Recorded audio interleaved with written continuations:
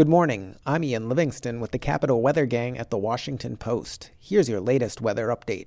Our average high today is 45, so while highs around 50 might feel chilly, it could certainly be worse. Gusty winds keep it feeling 30s and 40s most of the day, despite increasing sun with time. Colder tonight, most spots should fall near or below freezing, which is more like mid-30s in the city. Seasonably cool and partly sunny Saturday, highs try for the upper 40s, still on the breezy side.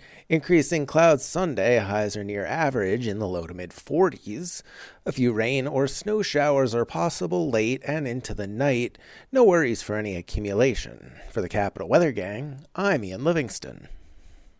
Investors like you have a problem. Today, most portfolios only include stocks and bonds. While it's currently performing, it's a strategy that Goldman Sachs predicted in 2023 to underperform for the next decade. Luckily, our sponsor, Masterworks Advisors, focuses on a non-traditional alternative asset, helping over 15,000 investors diversify a portion of their overall portfolios with blue-chip, post-war contemporary art.